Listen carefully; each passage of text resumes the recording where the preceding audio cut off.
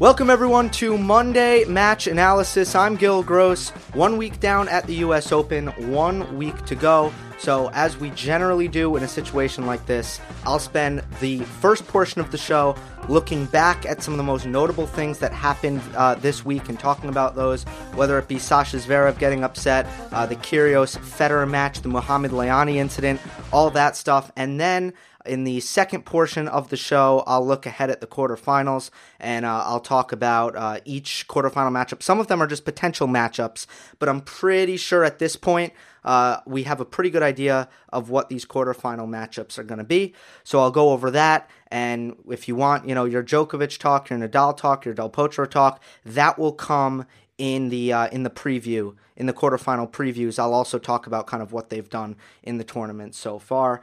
A couple of housekeeping things.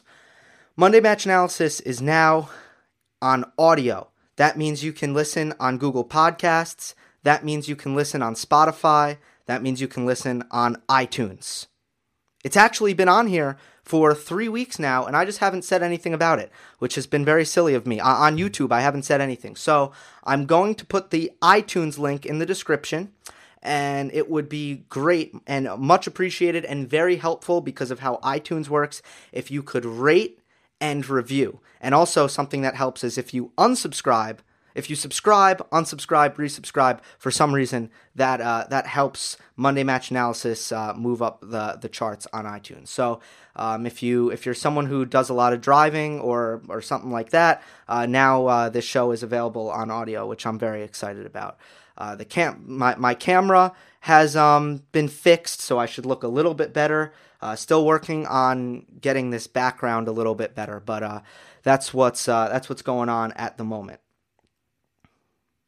And then in terms of what's coming up later this week, it's a very busy week. There will probably be some very, very late night videos, but I am pretty compromised in terms of my schedule when it comes to midweek videos, but I'm going to try my best. With that being said, let's get into this. And I haven't really decided the order I want to do this, but I guess I'll start with Federer and Kyrgios. The two had played 9 sets previously, and 8 had went to tiebreaks. So what changed here? Why was Federer able to win so much more easily than he has in the past? And what does that mean for Roger Federer moving forward? And what does that mean for Nick Kyrgios? So first of all, Nick Kyrgios, I compare him to a fighter with a very weak chin. If Nick Kyrgios goes down a break, he's pretty much done. And if Nick goes down a set, he's one of the more unlikely players. He's one of the more likely players on tour to sort of call it quits. In that respect, I feel like he doesn't take a good punch, if you know what I mean. And the first set really could have gone either way. Nick had triple break point in the first set, if I remember correctly. Couldn't get it done. It was a tightly contested set. I wouldn't really say Roger Federer definitively got the better of play in that first set. He just happened to convert on a break point and win the first set. And as Nick does, he just didn't take that punch very well. And the first set ended up being his best tennis. More importantly, though, I do think that there was a difference in Roger's mindset.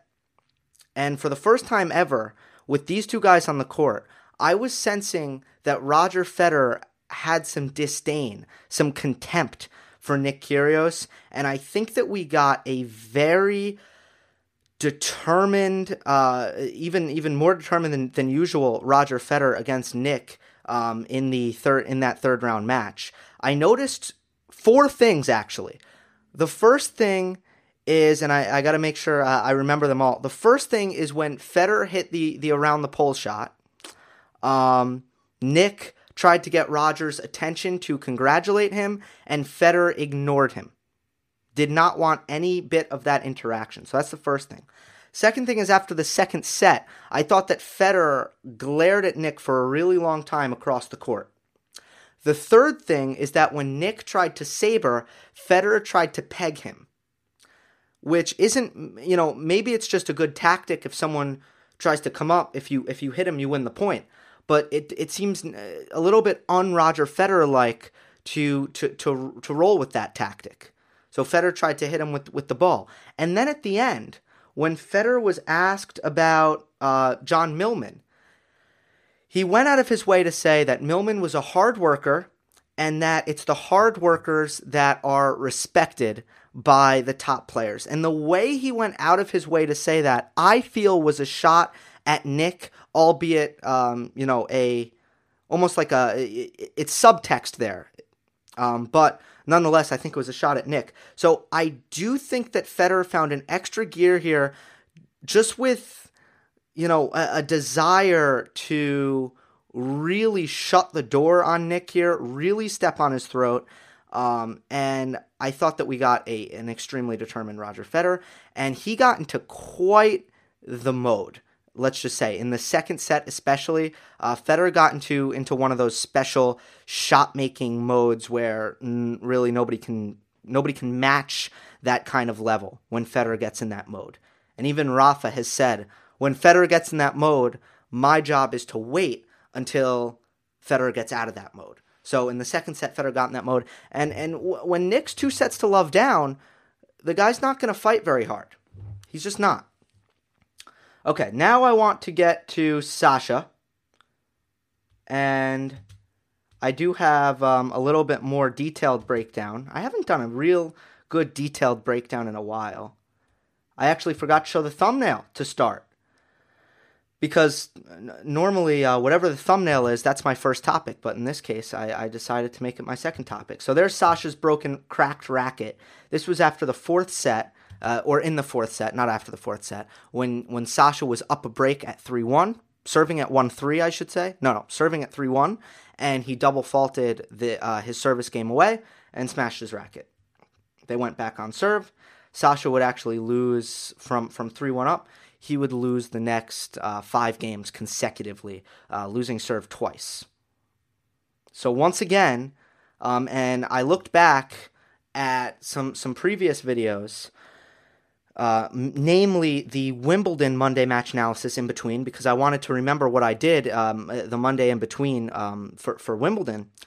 And in this case, it was the same thing. Part of it was Ernest Gulbis was the thumbnail, and part of it, a brief portion of it, was talking about how Sasha was upset. So here we go again. We're a week through the tournament, and the main storyline here is Sasha Zverev is out again. If you look at his major results, he lost in the third round at the Australian Open. He lost in the third round at Wimbledon. The third round now at the US Open. His best result, finally making a quarterfinal at the French. So now this is 2 years where Sasha hasn't really done anything at the majors. And this one stings a little bit more because there isn't really, but the next one. If you lose Wimbledon, US Open's in 2 months. If you lose at the French, Wimbledon's in a month. And, if you lose at the Australian, well, the year just got started. When you have had a bad major season and you lose in the U.S. Open, that is a tough pill to swallow. That's really disappointing. A lot of people speculated early on in Sasha's struggles that it's physical, that Sasha's body needs to develop. Sasha is just kind of getting tired, and that must be it. At this point, I think that people have kind of rightly so moved on from that. We've seen him play a lot of tennis and be okay physically. And then, there has been some speculation that it's mental. And this, to me, was the first match where it became painfully obvious that Sasha's problems are mental. Because I saw a Sasha Zverev that did not want to fight. And it really came out in his shot selection. 2 weeks ago, I did a video on shot selection and tactics in tennis, in singles, and you're going to hear a lot of that terminology come into play here. Sasha Zverev in the fourth set especially, which is the set that I went back and watched because I missed the first 3. That's all I need to see as far as I'm concerned. Sasha was up 3-1 in that set, as I just mentioned, and things really spiraled downward from there. So let's take a look at a few examples here. For the audio version, I'll just try to describe it. For the YouTube version, you'll get some visuals here. So right now, 15:30, it's 3-all, and Kohlschreiber is going to hit a short slice up the middle of the court. So Sasha has this low. He has to hit this pretty low. And what he's going to do is he's going to hit a nothing ball to Kohli's backhand and come to the net.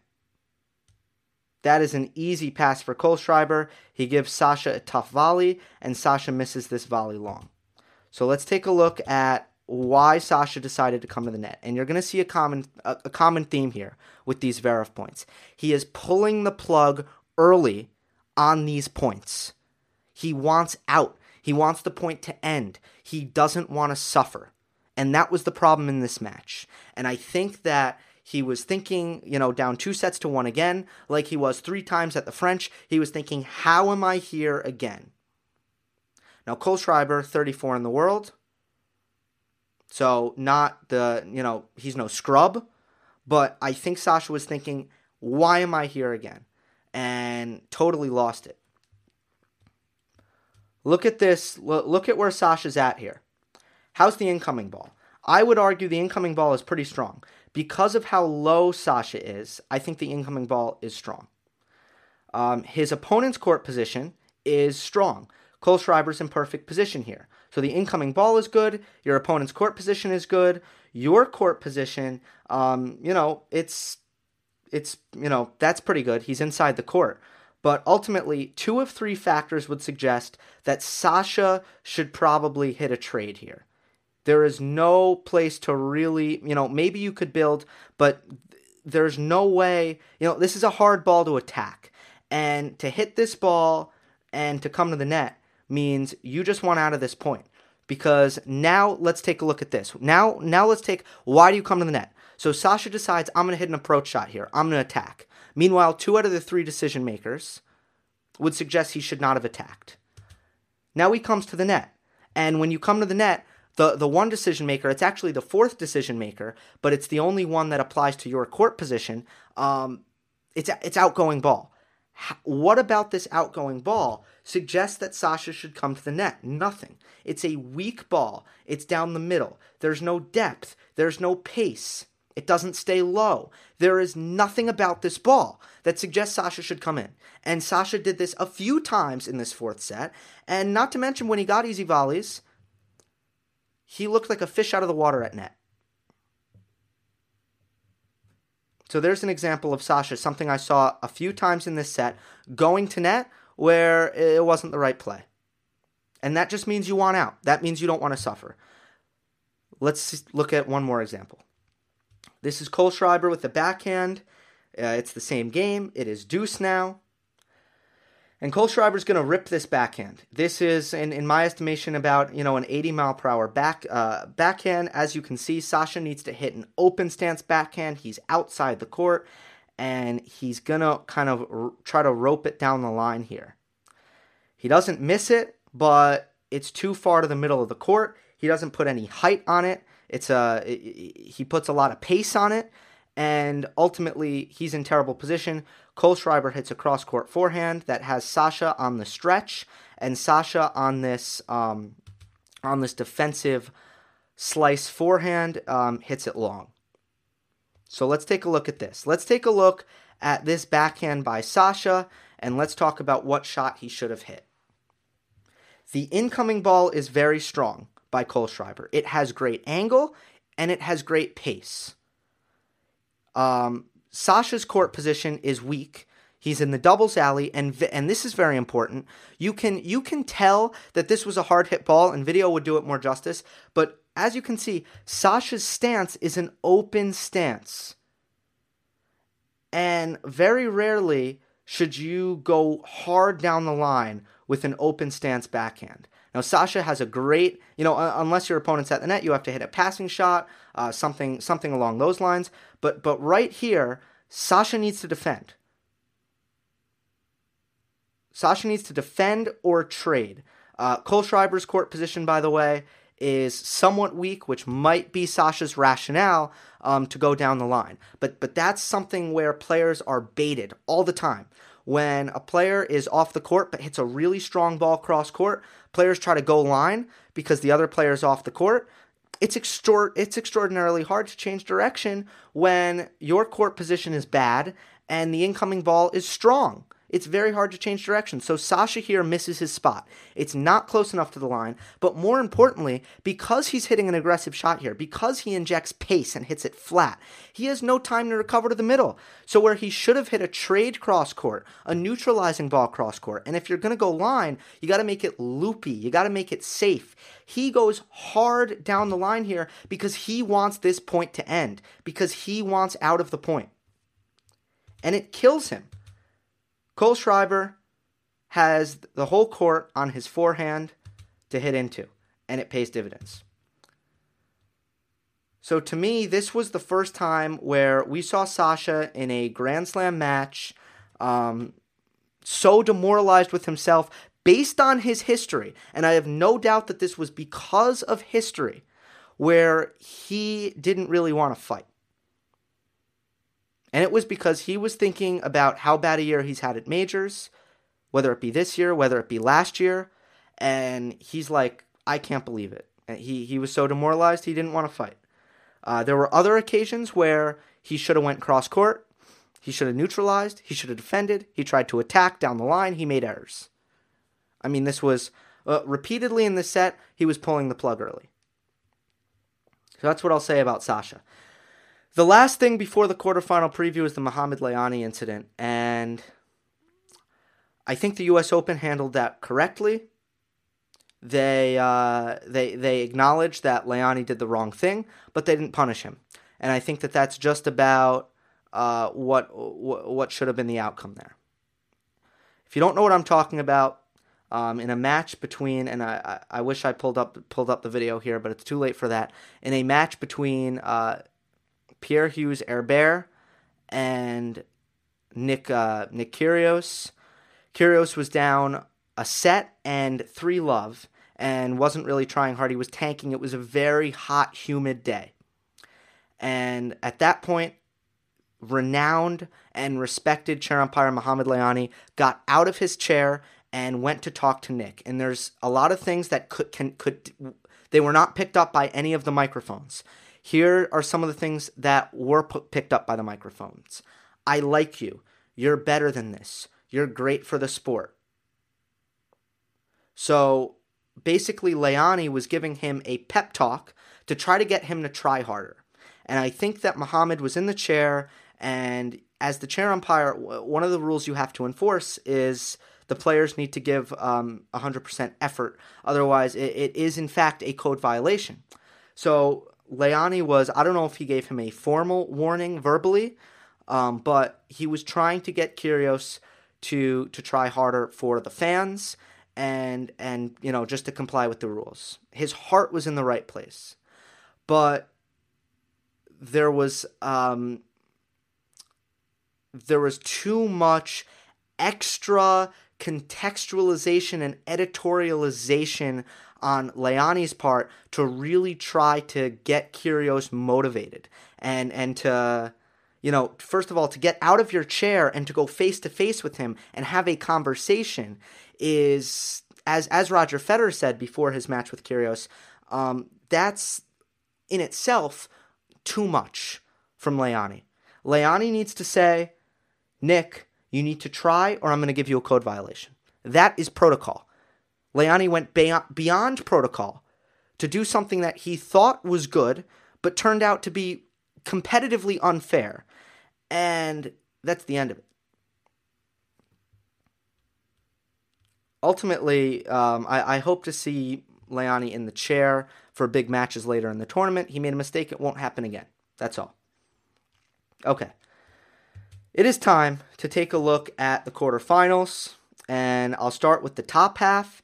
In doing so, I'm going to get a chance to talk about Nadal, to talk about Del Potro, Thiem, Isner, everyone in the quarterfinals in some more depth. So I'm going to start with the match at the top. It's Dominic Thiem and Rafa Nadal. First of all, I tweeted this out. Here comes the every show, the Twitter plug, at Gil Gross, Gil with 2 L's, _Gross. Please follow me on Twitter. I believe the link is in the description as well. I'm really happy for Dominic because this is his first quarterfinal in a major outside of clay, and the guy is way too talented to be a clay court or bust guy. So a really impressive straight sets win over Kevin Anderson. I believe he needed 5 sets to get through Stevie Johnson. So, it has been your typical Dominic Thiem battles where he's off of clay and guys who he should be beating a little bit easier, it's a battle. That has happened, but this latest match against Kevin Anderson might be one of his best hard court results ever. So, first of all, I'm really happy for Dominic. If you look at the head-to-head for Thiem and Nadal, they've actually never met outside of clay. 3 wins for Dominic. I did not bring my notes with me. I wrote this down. 3 wins for Dominic. I believe 7 wins for Nadal. Let me double check this. Oh, wait, no, I can't. I believe, 3-7, I think is the head-to-head. But it's all been on clay. And Dominic is the only player besides Djokovic who's beaten Nadal on clay 3 times. He beat him in Madrid this year. I thought that what Thiem did best in that match was attack Rafa's second serve, go heavy to Rafa's backhand, and then, repeatedly, and then eventually pull him out wide to the forehand as a finishing shot. Here's how I see this match going. And then after this, I want to talk about Nadal a little bit. I think that the thing that hurts Thiem on faster courts is his court position. He does not get away with standing as far back as he does on clay on other surfaces. It's a problem on other surfaces. And against Nadal, he is going to need to do a lot more running than Rafa because the best thing to do against Rafa is cut off his angles. Djokovic cuts off Nadal's angles, particularly his forehand cross court, but his backhand too. Novak cuts off his angles. A guy like Khachanov, for example, the other day. He cut off some of Rafa's angles. That's what you want to do. Dominic will not cut off Rafa's angles. So I think Thiem's going to have to do a lot of running in the form that Dominic is. And I think there's going to be a lot of neutral baseline rallies in this match. Both guys, they return from 15 feet back, and there's going to be a lot of balls in play. And Dominic Thiem can rip it with Rafa. He can hit as heavy a ball as Rafa, which you can't really say, maybe not off the forehand, but certainly if you combine the forehand and the backhand, he hits as heavy a ball as Rafa. This is going to be a flat-out slugfest. Ultimately, I see Dominic playing some close sets with Rafa. The first 2-3 sets, maybe the first 3 sets, but Nadal is going to wear Thiem down and take it out of Thiem's legs because Dominic will have to do too much running and he will have to exert too much energy. That's what happens when you don't cut off the angles. Point after point after point, Dominic will be doing more running than Nadal. And here's the difference between Nadal and Thiem. Rafa returns from really far back, but afterwards works his way into the court. Dominic kind of chills back there. He stays back there. And I just think that this is going to get very, very physical, and it's going to be more physical for Thiem than it will be for Nadal. So I think that this is going to be, first of all, the only loser in this match is going to be the tennis balls. The tennis balls are going to get absolutely destroyed. There's going to be fuzz going everywhere. That's all I'll say. So the tennis ball will be the number 1 loser. But ultimately, I really do think that this is going to come down to Thiem gassing out because I think Rafa's going to run him too much. On clay, best of 3, Thiem has been able to overcome that. Not cutting off the angles, Dominic has been able to overcome that. But best of 5 on a hard court, it's going to be a little bit different. Allow me to talk about Rafa for a second. A couple things. First of all, the number 1 thing I was looking for going into the U.S. Open was Rafa's serve. My reasoning, when it comes to playing Novak Djokovic, that is, because God knows he can beat anyone else without really, serving any bigger. The thing is, if he's going to take that extra leap and beat Novak, what does he need to do? I just felt like he needs to serve bigger. And my rationale was he played impeccable baseline tennis at Wimbledon and still lost. The difference was serve and return. And in the past, we've seen Rafa beef up his serve for the U.S. Open, namely 2011, where Rafa started serving in the 130s for the U.S. Open. So I was kind of looking for that again. Is that going to happen again? And it hasn't happened at all. In fact, I think Rafa's serve has been pretty bad. It's just been a point starter. Against Khachanov, for sure, it was merely a point starter. Now, I thought that Khachanov, I think Khachanov is a terrible matchup for Nadal, and I got the close match that I was expecting, where a lot of people in the comment section was not respecting Karen Khachanov like I told you, like I said you should. But it was a close match. The second note, so that's my first note, is that the serve is not beefed up like I think that it needs to be. The second thing is we saw the tape return to Rafa's knee. Was it his? I think it was his right knee. I was lambasted in the comments after Toronto when Nadal said he was going to skip Cincinnati. And I said, not that he was injured. All I said was, it's a little concerning because Rafa doesn't normally skip tournaments if he's healthy. So now I have that question, is his knee healthy? And everyone freaked out to the point where I'm an open-minded guy. I think very highly of the viewers. So many people disagreed with me that I said, you know what, you guys are probably right. Rafa is probably fine. And his team probably said, Rafa, you got to skip this one. And Rafa said, okay, maybe it's time to start changing my ways. Because in the past, if Rafa's healthy, he plays. That's just his past behavior. So when he skipped, I was a little bit concerned. All you guys were saying, that's ridiculous, he's fine. I'm like, you know what? Probably, okay, fine. He's fine. Now the tape returns, and it's been a really long time since we've seen the tape on Rafa's knee, and now it's indisputable. There's only one, we only see the tape go on his knee when his tendonitis is bothering him. So his tendonitis is bothering him. That doesn't mean he has no chance. That doesn't mean I'm a Nadal hater. It's just the truth. When Nadal tapes the knee, his tendonitis is hurting. And it's something he can overcome. It's a pain injury. It doesn't make him slower. It doesn't make him less explosive, but it hurts. It's not good. It means he's more likely to lose. And the good news is that against Basilashvili, he took the tape off, which means it was feeling better. But it's something to look out for. And if you don't think it's something to look out for, you're in denial. Okay. So Nadal and team. Nadal, I think, close in the beginning, not so close at the end of the match. Okay. Del Potro and Isner. I was really surprised looking at the head-to-head between Del Potro and Isner because I didn't realize how much success Isner's had. I remembered the Miami match earlier this year when in the semis where Isner beat an in-form Juan Martín Del Potro, but I did not realize that Isner has won 4 out of the last 7 meetings. Del Potro had won the 4 previous meetings. That made up their entire head-to-head. But in recent history, which is, of course, more important than distant history, John Isner has won 4 of 7. Why is that? The return of serve is not one of the parts of Del Potro's game that I really regard very highly. So that might be part of it. I think the second part of it is probably that when Del Potro is slicing his backhand, that gives Isner a lot of time to run around and look for his forehand. A player that will really kill John Isner is a player who's a great returner and a player who can, once they're in baseline rallies, who can find the Isner backhand and also, pull him out wide to the forehand, which Del Po, of course, would be able to do.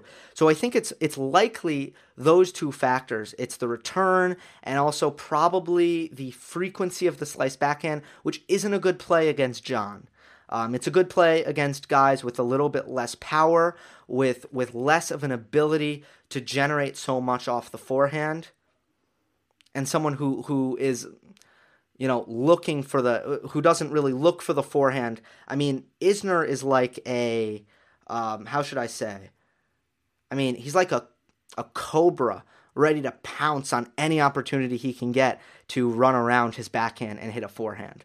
So Del Potro, maybe even his backhand, there's not a lot of pace on his backhand a lot of the time when his wrist is hurting him. So that could be part of it as well. And also, I think John, in general, when he plays a guy who is more of someone who's more apt to hold serve and a little bit less apt to break serve, I think John loves those matches, those tiny margin matches. So it's the guys who can break serve a lot and get a lot of plays, a lot of returns in play. I think, obviously that's going to bother John more. The elite returners, I'd say. So that might be why. I'm going to lean Delpo, though, for this match. And it's mostly just because I think Del Potro's playing a little bit too good. That's the main reason. I think Del Potro looks, especially in his match against Borna Coric, his last match against Coric, he looked absolutely tremendous. He's thumping his backhand. His wrist looks really good. It really does.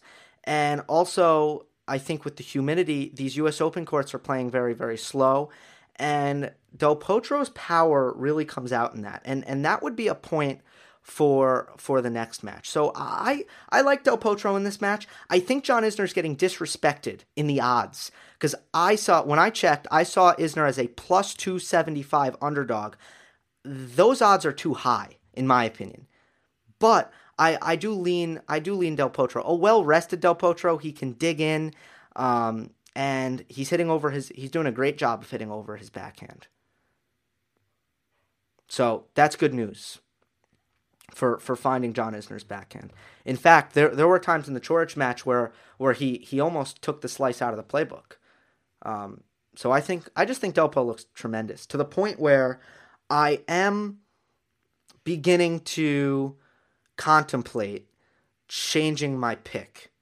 And, just based on what I've seen from Nadal and what I've seen from Del Potro, I imagine that Del Potro will have a really good chance if they meet in the semis. I'm not changing my pick. I want to see them play their next match. I want to see Nadal play Thiem. I want to see Isner play Del Potro. Let's move on to the bottom half. Oh, actually, this isn't the best visual. So, Kei Nishikori and Novak are through to the quarters. Who will play Kei Nishikori will be the winner of Goffin and Cilic, who are playing as we speak. I started watching that match. Cilic is a set up and a break up, and then I started recording this. So, God knows what's happening now, but it looked like Cilic was going to get through. Regardless, I think Kei. And I thought that Kei was going to have a really big summer, and he didn't.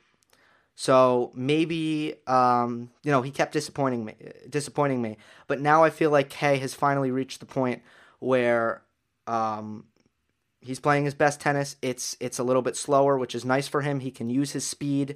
And then against Marin Cilic is going to be exhausted. I don't know how hard Goffin is pushing him right now, but Cilic has played really long matches, and Goffin has the shoulder injury.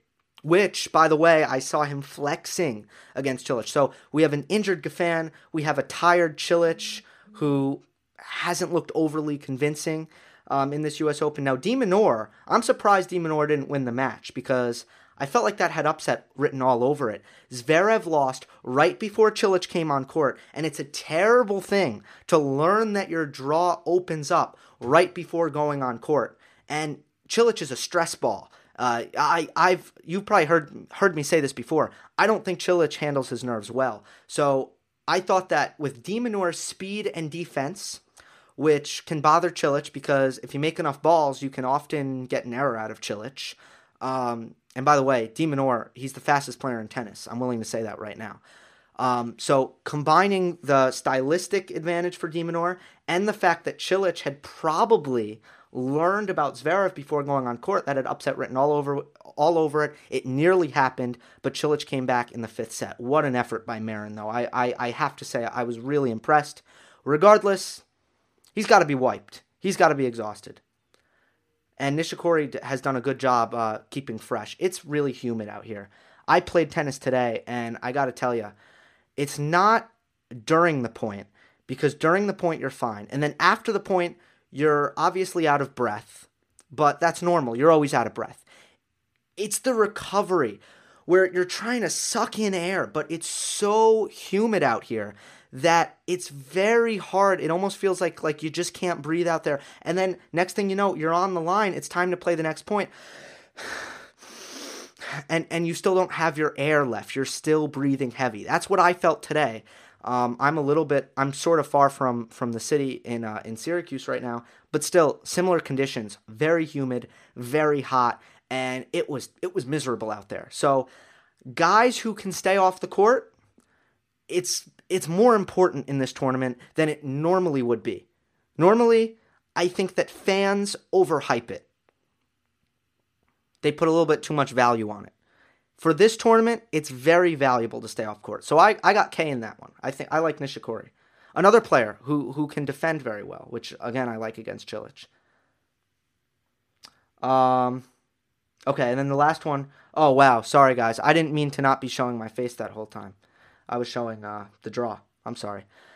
The other one is Djokovic. Djokovic will play the winner of Federer and Millman. Federer's going to win. Should I knock on wood? I want to see Federer and Djokovic, so I'm going to knock on wood. That would be a shame, sort of, if Millman won. No disrespect to the Australian, but that would be a shame. Federer, Djokovic, I've made my thoughts very clear. Both of them have looked fine. Actually, both of them have looked really good. So nothing about their form is going to make me change my pick.